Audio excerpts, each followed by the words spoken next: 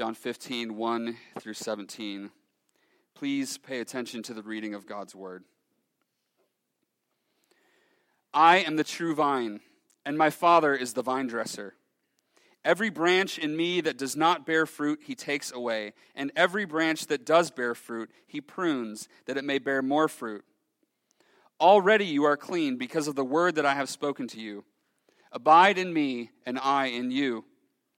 As the branch cannot bear fruit by itself unless it abides in the vine, neither can you unless you abide in me. I am the vine, you are the branches. Whoever abides in me and I in him, he it is that bears much fruit. For apart from me, you can do nothing. If anyone does not abide in me, he is thrown away like a branch and withers, and the branches are gathered, thrown into the fire, and burned. If you abide in me and my words abide in you, ask whatever you wish, and it will be done for you. By this my Father is glorified, that you bear much fruit and so prove to be my disciples. As the Father has loved me, so have I loved you. Abide in my love. If you keep my commandments, you will abide in my love, just as I have kept my Father's commandments and abide in his love. These things I have spoken to you, that my joy may be in you, and that your joy may be full. This is my commandment, that you love one another as I have loved you. Greater love has no one than this, that someone lay down his life for his friends. You are my friends if you do what I command you. No longer do I call you servants, for the servant does not know what his master is doing. But I have called you friends. For all that I have heard from my Father, I have made known to you. You did not choose me, but I chose you and appointed you that you should go and bear fruit, and that your fruit should abide, so that whatever you ask the Father in my name, he may give it to you. These things I command you, so that you will love one another. This is the word of the Lord. The power to save, the power to lead us, guide us, the power to change our hearts, the power to be sanctified and to grow. It's not in us, but it's in you. God, I pray that you would speak through Chris this morning, that he would rest in the power and the authority of your word, not in his own strength, not even in his own preparation. Speak through him. Help him to communicate your word clearly to us so that we may be changed and may know you more. We pray in Jesus' name. Amen. Good morning. I'm Chris. If you haven't seen me and my family before, you've probably heard us at least. We sit over here. I'm glad to be here with you this morning. To start out, I was just wondering if you've ever heard the statement made, "I'm just living my truth." Like, this is my truth. I'm doing this. This is true. You know. And I feel like it's something we hear more and more in our culture, that people are just being their authentic selves and they're doing what feels good to them, and this is their truth, right? And I just wonder why that is, that we feel like we have to invent our own truth, right? Like it seems like real truth, actual truth, makes us uncomfortable, and we don't like it, and so we have to tweak it a little bit to make it fit more, with what we want it to look like, or what we want it to be, or what seems right to us. But the I am statements of Jesus kind of shoot all those things full of holes, right? Jesus, over the past several weeks, if you haven't been with us, I encourage you to listen to these sermons, but Jesus tells us what truth is. And so I'm just going to read the previous I am statements that we've gone through together. He says that I'm the bread of life. Whoever comes to me shall not hunger, and whoever believes in me shall never thirst. I'm the light of the world. Whoever follows me will not walk in darkness, but will have the light of life. I'm the door. If anyone enters by me, he will be saved.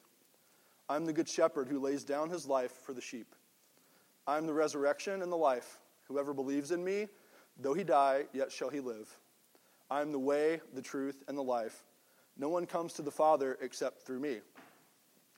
So this sounds a little different than living your truth, right? Jesus seems to be telling us in the I am statements what truth is. And he's the one that sets those parameters. He's the one that defines truth. And he's doing that in each statement.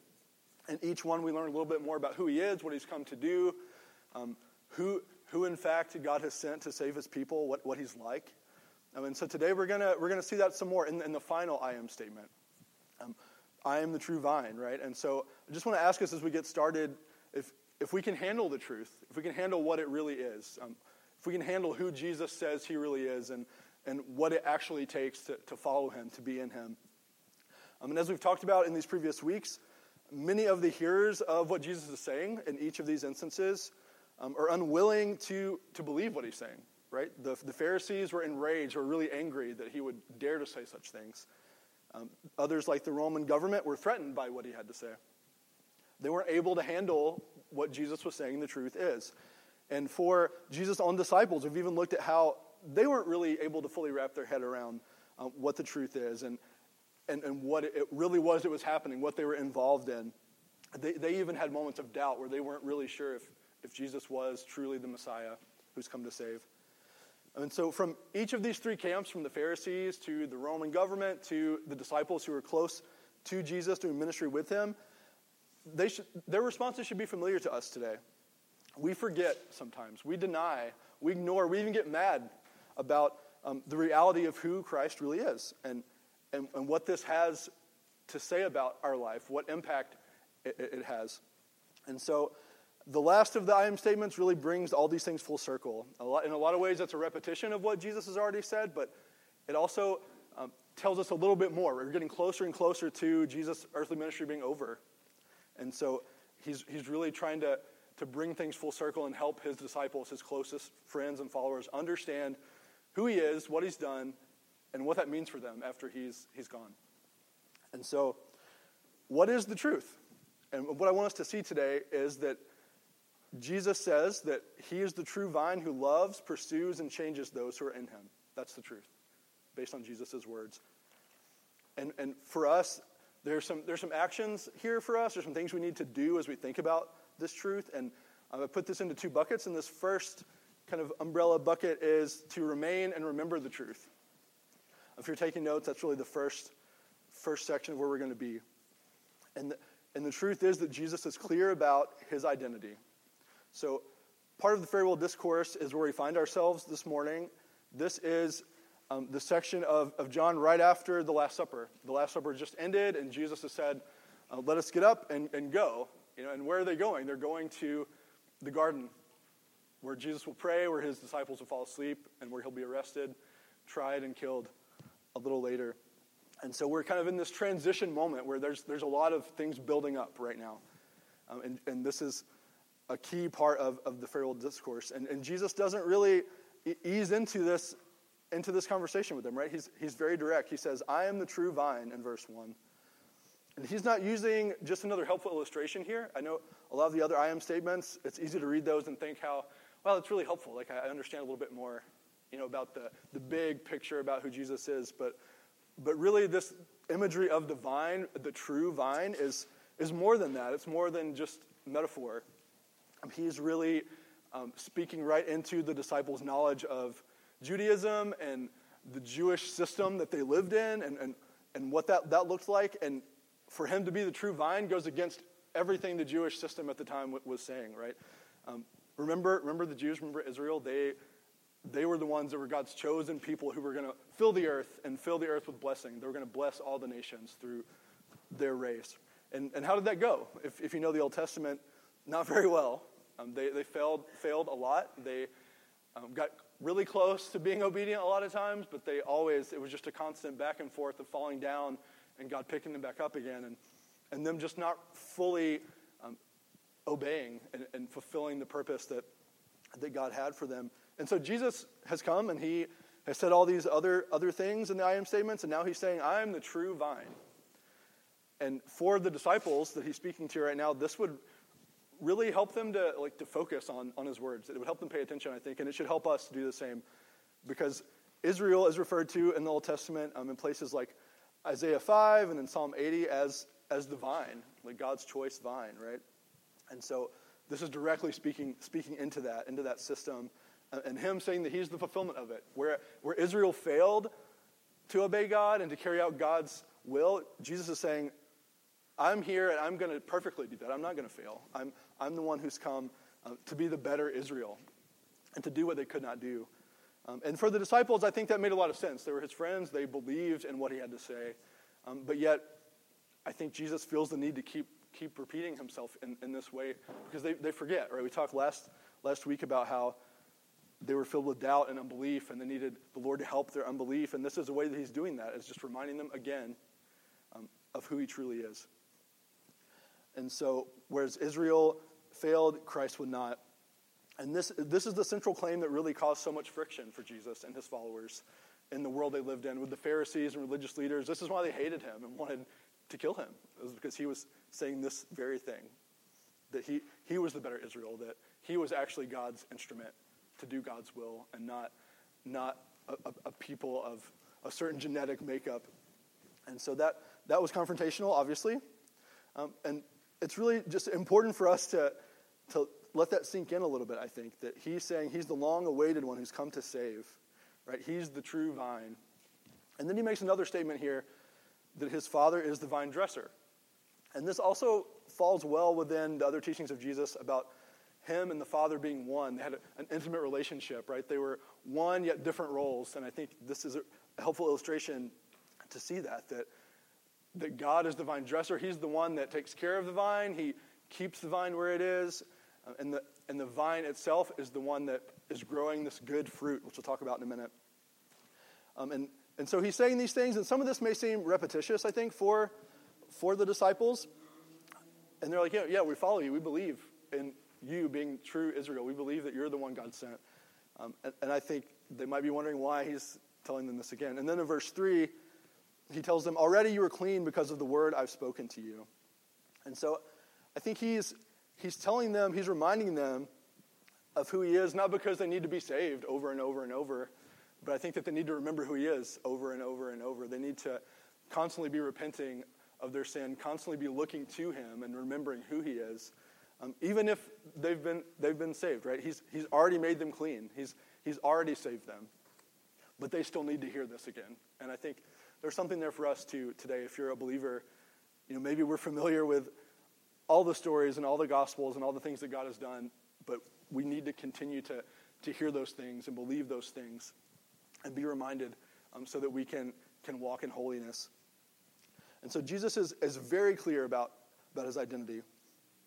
He says in verse 4, just moving through this chapter, abide in the vine. A branch cannot bear fruit by itself.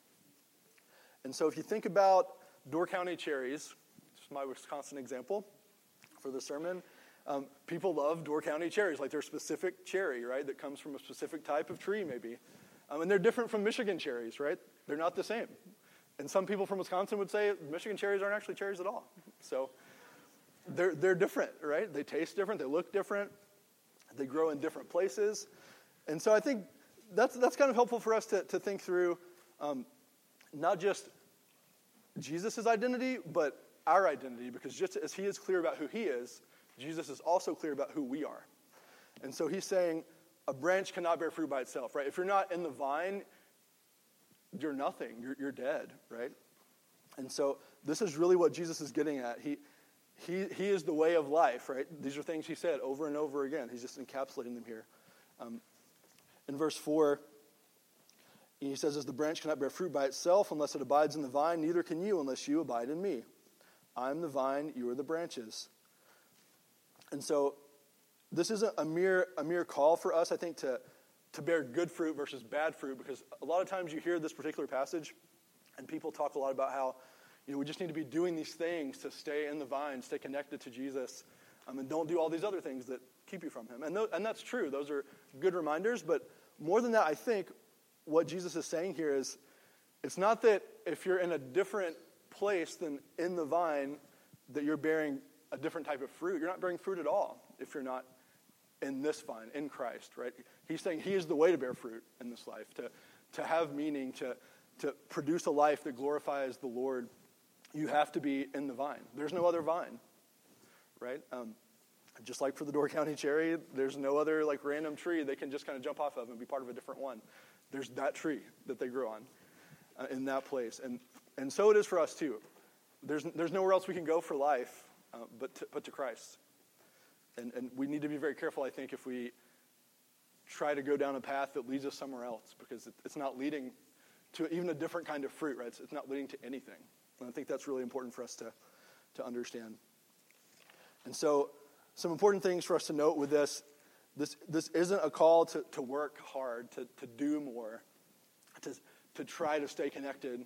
It's not like we're falling off the vine and we're trying to hold on to the vine for dear life, even though that is important. We have to hold on to him. We have to be connected to him. But more than that, it's a call to believe and to be where Jesus is, right? And that's where the disciples find themselves right now. But shortly after these verses, they're all scattered different directions. Like, horrible things happen. Jesus is killed. They don't know what will happen next. And so this is going to be the central thing he's encouraging them to remember, is that you have to stay connected to me if you're going to make it at all. Moving on. Last week, Josh mentioned how we're called by the Lord to believe more, and to believe distinctly in Christ. And I think that's really what Jesus is getting at here with his disciples. And he's saying that we bear much fruit when we abide, right? And not that we necessarily work hard and we get works back. It's not prosperity driven. But he's saying by abiding in Christ, in himself, there are fruits that come out of that. Your life looks different, right? And so, again, these aren't just spiritual disciplines, although that's involved. But a lot of what I think he's talking about here is advancing the kingdom of God. That's part of the fruit that we as believers would bear.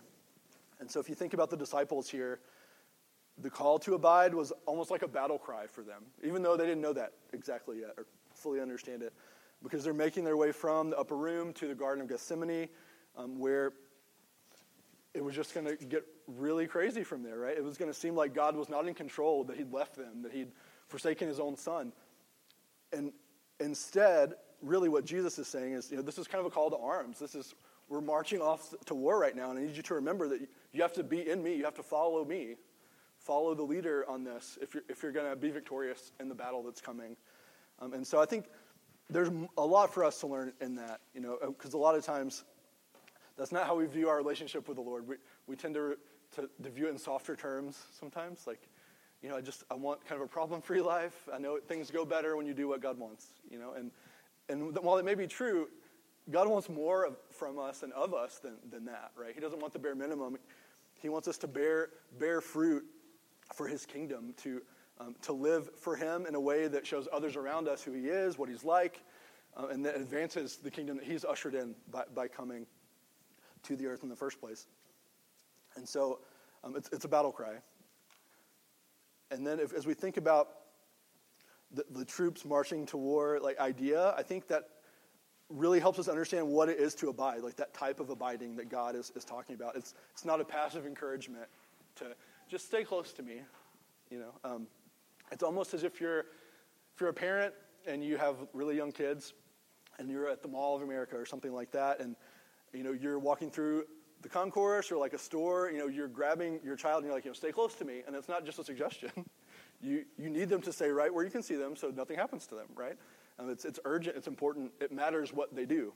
It matters if they're by you or if they're not. And for us, it's the same. It matters if we're where Christ is, if we are surrounding ourselves with him and his presence and his word and his people. And it matters if we're not. There are consequences to that. And so he didn't die to give us subtle suggestions. He didn't come and die for us to even have the ability to be nice to each other. It's so much more than that. He died so that, fueled by the Holy Spirit, his disciples and you and I, as his disciples in the 21st century, would seek out those who are lost and those who are hurting and proclaim the gospel of Jesus Christ to them. That's why he came. And the mission and calling is the same for all of us if you're a believer today. It's not acts of kindness, it's acts of the Spirit of God. It's not the community of your choosing where everyone agrees with you. It's a gospel-saturated community that's really diverse, and you believe different things and look different ways in your different ages, but you believe in the same God and have devoted your whole life to him. I mean, it's a life that is abiding in and connected to him daily so that you're growing in godliness and holiness and away from sin and disobedience. And this is the life. In verse 8, I'm just going to turn there really quick. that Jesus is saying, by this my Father is glorified, that you bear much fruit and so prove to be my disciples. It's this type of life that produces fruit and glorifies God. And it's this life that Jesus has come to purchase. And so what happens, conversely, what happens to those who aren't abiding?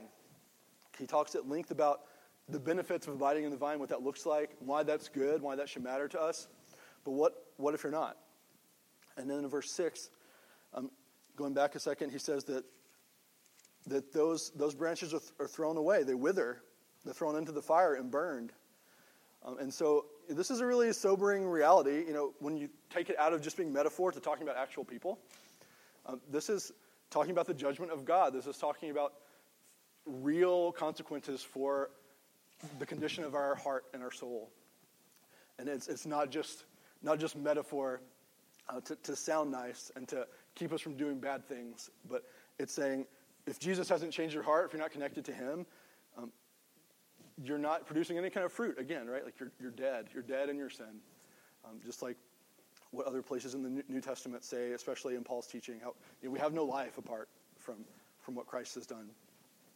And so that's really sobering, that we shouldn't take that lightly. And if you're here today, you're not a Christian, we're glad you're here.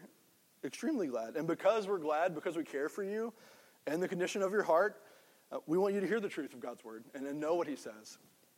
And not give you a more palatable version, but give you the version that he's given us. Because it matters what we believe. And so apart from the work of Jesus Christ in our lives, we can't do anything. We're spiritually dead and unable to bring glory to him. Which is what we see this fruitful life being defined as. We're keeping the commandments of God. We're giving glory to God. And that only happens if we're connected to Christ. Right? And so another piece of the reality for those who abide in Christ is a profound intimacy, which we kind of see in verse 9. He talks about how the Father has loved me, so I have loved you. Abide in my love. And again, that's kind of an amazing statement by Jesus to people who are full of sin, like his disciples, his close friends. Sure, they were his disciples and close friends, but they were full of sin. He knew the doubts they were going to have. He knew how he would be betrayed by them in various ways. When you think of Peter and denying that he knew him just a little bit later in the night, this same night, But even still, he's saying, if you're connected to me, if I've saved you, if I've made you clean, I've loved you in the same way that the Father loves me. And that's a deep, intimate love. And so in the vine, we have a deep intimacy. And conversely, outside of the vine, we have profound, deep isolation. And so there's a real distinct, black and white there. There's not a lot of middle ground in a culture that really likes to find middle ground and make it up. There's not one when you're talking about following Christ. And that matters. That's important, right? The final reality we see here in terms of the identity of those who are abiding is obedience that leads to joy. In verse 11, he says, I've spoken these things to you that my joy may be in you and that your joy may be full. And so this isn't just drudgery. He's not encouraging them to abide, to obey out of this forced hand submission. He wants them to have joy and love what Jesus loves, to love the will of the Father, to love who Christ is and what he's come to do, and love the hard truths, I think, that are really hard to swallow sometimes. But because they love God, he's encouraging them to love those things, have joy, but not just any joy, have my joy, the same type of joy he has as he obeys the Father. Which should really cause us to step back for a second and just let that sink in. Jesus is saying, have the joy and obedience to God that I have in obedience to God. And as we're seeing here, this kind of unfolding narrative is he's about to obey God to the point of death. And he's talking about having joy doing that. And that's just amazing to think about. That's not a small type of love.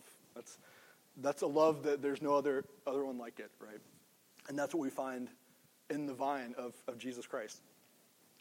And so now that we have the facts, now that we have this truth presented, that Jesus has made himself clearly known and made the reality for us who are living clearly known on one side of the vine or the other, what do we do with that? What do you do with the truth once you have it?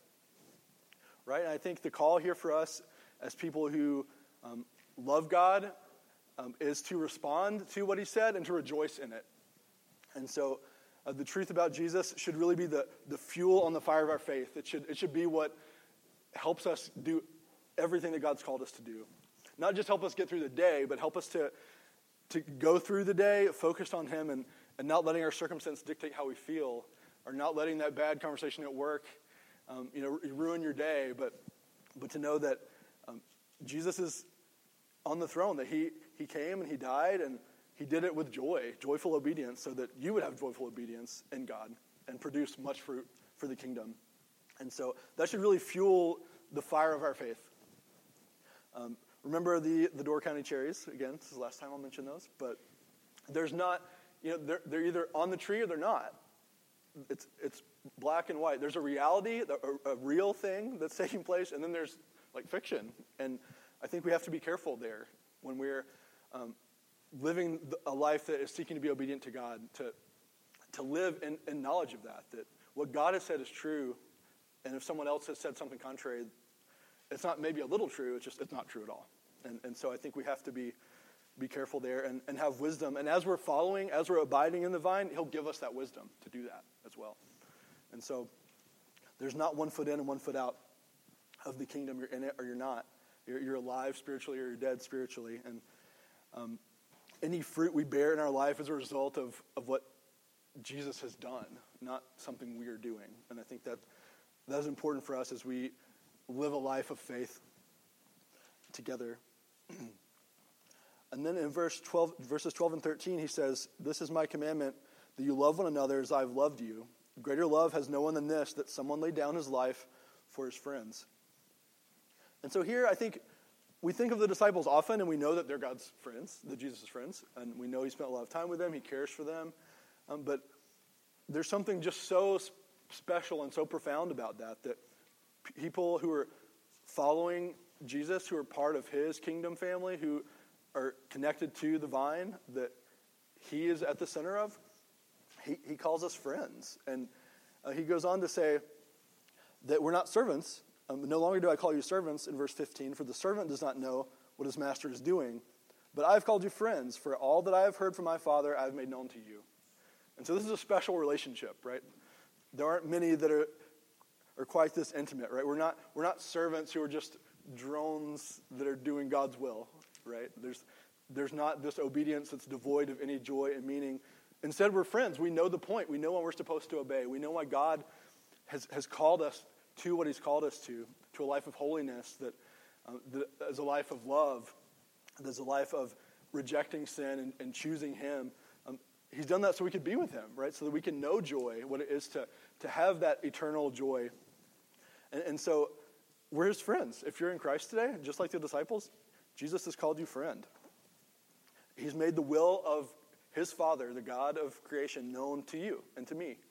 And that should have an impact on how we live our lives. That should fuel our faith, right? And so it's more than just mere knowledge of knowing who God is and what he's doing.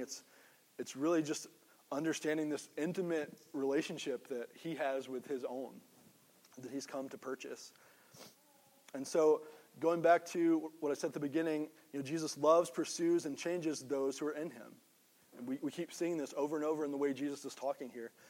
The love that he has for his people, the way he pursues and changes them.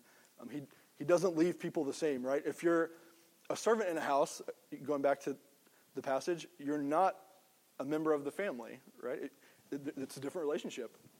If you're a tree full of fruitful branches, you're not a dead limb on the ground, right? There's differentiation there, and that's very important. And so this has got to be a comfort to the disciples as they're in the middle of uncertainty that's only going to get worse. They think they're confused about some of the things Jesus has said to this point, but no doubt there are times after this when the trial and the crucifixion is going on that they're going to be even more confused. And this is what he's given them to hold on to, is that abide in me, I am the true vine. And they were appointed to help spread God's kingdom, even in the midst of what seems like chaos, and bear the fruit of joyful obedience and sacrificial love. And if you're a Christian here today, that's what you've been appointed to do as well, to spread the kingdom of God, to share the gospel with those around us, to bear fruit that looks like joyful obedience and the things that God's called us to do. And that matters, right? That's not a small thing. That's not something we get to choose and tweak and make our own, right? This is God's story. This is God's will, and we're chosen as the church, as people in the church, to carry that will out. And so, where are you when you hear the words of Jesus in John 15? Right now, as you sit there, what are you thinking? Are you encouraged by what Jesus is saying? Are you fired up, or are you discouraged? Are you a little afraid, or a little upset maybe because maybe it's different than what you would like it to be? Do these fill you with wonder? These commands, these things Jesus is saying, does it fill you with awe, or does it fill you more with discouragement or even resentment towards God? Our hearts are hardened towards God sometimes, and sometimes that can be a result is for us to reject him in that way. And so just reflect for a moment on where you are when you're hearing this, and know that no matter where you are, whether you're on board with everything that's being said or whether you have some questions, just know that Jesus is the way of life. He's the only way of life. And he, as the true vine, he has called us all to remain in him if we're going to live. And remember what he said. Remember the victory that he gives those who are in him through joyful obedience, through fruit that is lasting, not because it's something we did, not because we left a legacy of some kind, but because we obeyed God, because we loved other people, and because we shared the gospel with them. That's what we're here for. And so throughout each of these I am passages, is this call to believe and to act out of that belief. And that's what we see here again today. The command to abide is that same command, to believe in me, to do the things I've called you to do, to trust where I'm leading you. And Jesus is clear about this identity and the need for us to embrace it, right? So we live in a world that's full of confusion and false claims, as we kind of talked about at the beginning. And we crave clarity. We want to know what we're supposed to do with our life. And Jesus provides that clarity over and over again. Just taking the I am statements as a small snippet of Scripture, he's providing clarity time after time again. He's being clear. He wants us to not be confused about what it looks like to know him, to be known by him, and to follow him. And so that's what we need, right? And Jesus offers it. So see that today. See that he offers what it is you and I both need. Clarity on how to live. And so for the disciples, they were going to need that clarity in the season they were about to find themselves in. But the clarity, once they had it, that made everything worthwhile. That made all the things that would happen to them afterwards, all the arrests, all the beatings, all the death they would face, it made it worth it to them. It made a difference in their life. No human cost was too great when they were abiding in Christ. Right? They were aware of the sacrifice he had made for his friends. And so should we be. Right? We shouldn't be afraid of what culture will say or do to us, how they'll try to push us to the side. If we're following Christ, those things don't matter. Because we're his friends who are following him, wherever it is he's leading. But I think we have to know that this is war, right? He's leading us through spiritual battle. And if you've been alive for longer than 5 minutes, you're probably aware of that. Like, there's some spiritual battle going on, like, in our hearts all the time. No matter if you're a Christian for years or a newer believer, there's always that tension there of doing what we want or what the world wants versus what God has made clear to us through his word. And so as we go through that battle, Jesus is saying, as we're going out, like each day, abide in me. Abide in me. Abide in me. He just over and over, like, believe that he is who he says he is. Believe that he loves you. Believe that he's made you clean by his word. And his word was made perfect, fulfilled at his death, resurrection, and ascension. So he's made a way for us to do the things he's called us to do. He calls us friends. He has created us to bear lasting fruit. And which, again, the fruit's not our works. It's the culmination of a life that glorifies God, that seeks to love him and do the things he's commanded. And that looks like pouring ourselves out to the world, to our families, to our friends, to our coworkers, and doing that on behalf of the true vine. Right? And so we have to remember these realities if we're going to respond and rejoice. Right? Because it's easy to just respond and feel dutiful, but Jesus is calling us to respond and have joy as we go out and do these things. This hard work that it is to follow him, to live the Christian life. He makes no illusions that it's easy, and I don't think that really matters very much, right? He doesn't talk about how it's going to be easy. He just talks about how he is with us, that he, with those that are connected to him, he's there, he's present. He doesn't leave or abandon us, even if we can't physically see him right now, right? And that's a reality I think that is important for the context here too, because they were used to having Jesus physically with them, going with them, leading the way, and all of a sudden he's not going to be there anymore physically. But they see that he gives them help. He gives us the Holy Spirit. And that same Spirit is the one that filled the disciples so that they could go about and fight the good fight of a godly life, right? So just to recap a little bit, we need to remember these realities so that we can respond with joy.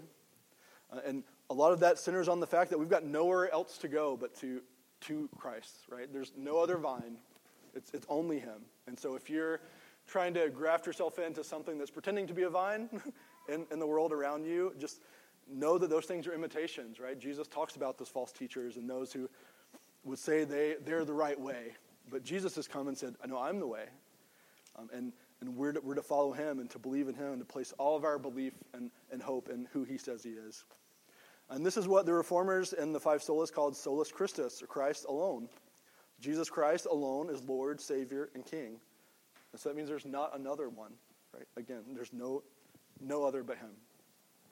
And so, since it's Reformation Sunday, I wanted to really bring us to that, right? Like these are truths that affected the disciples long ago who were following Jesus, and this same claim, the same truth claim that Jesus has made is what has caused all kinds of division and issues in the church for the past 500,000, 2,000 years, right? Including the Reformation. A lot of what happened during the Reformation came out of, are we really believing that Jesus is the true vine, that he's given us this true word, and that he's our mediator and not someone else, right?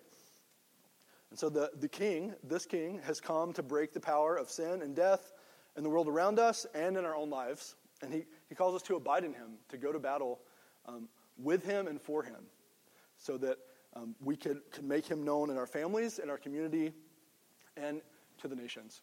So let's thank him and pray together. Lord, thank you for your word. Thank you for the record we have of what you've said about yourself, and that we can know who you are by reading these words that have been translated by other saints in other times, but you're using their good fruit, the fruit that you've helped them bear to glorify God and grow the kingdom. And we thank you for your word. We thank you that you are the true vine and that you are exactly who you say you are in every other instance of Scripture. And we can trust you fully and wholly and know that your plan is good and right and victorious. And so I pray for all of us as the church as we go about the week and do spiritual battle at home, in our hearts, at work, at school, or wherever we might find ourselves, Lord, that we would know that you've gone before us and you've made a way through your sacrifice on our behalf, and you call us friends, and you don't abandon us because of those things. So we can live a life that is victorious and pleasing to you as we find ourselves rooted in who you are, Lord. So help us to examine ourselves today and to make sure that we are indeed rooted in the true vine and not an imitation. And we pray all of this in Christ's name. Amen.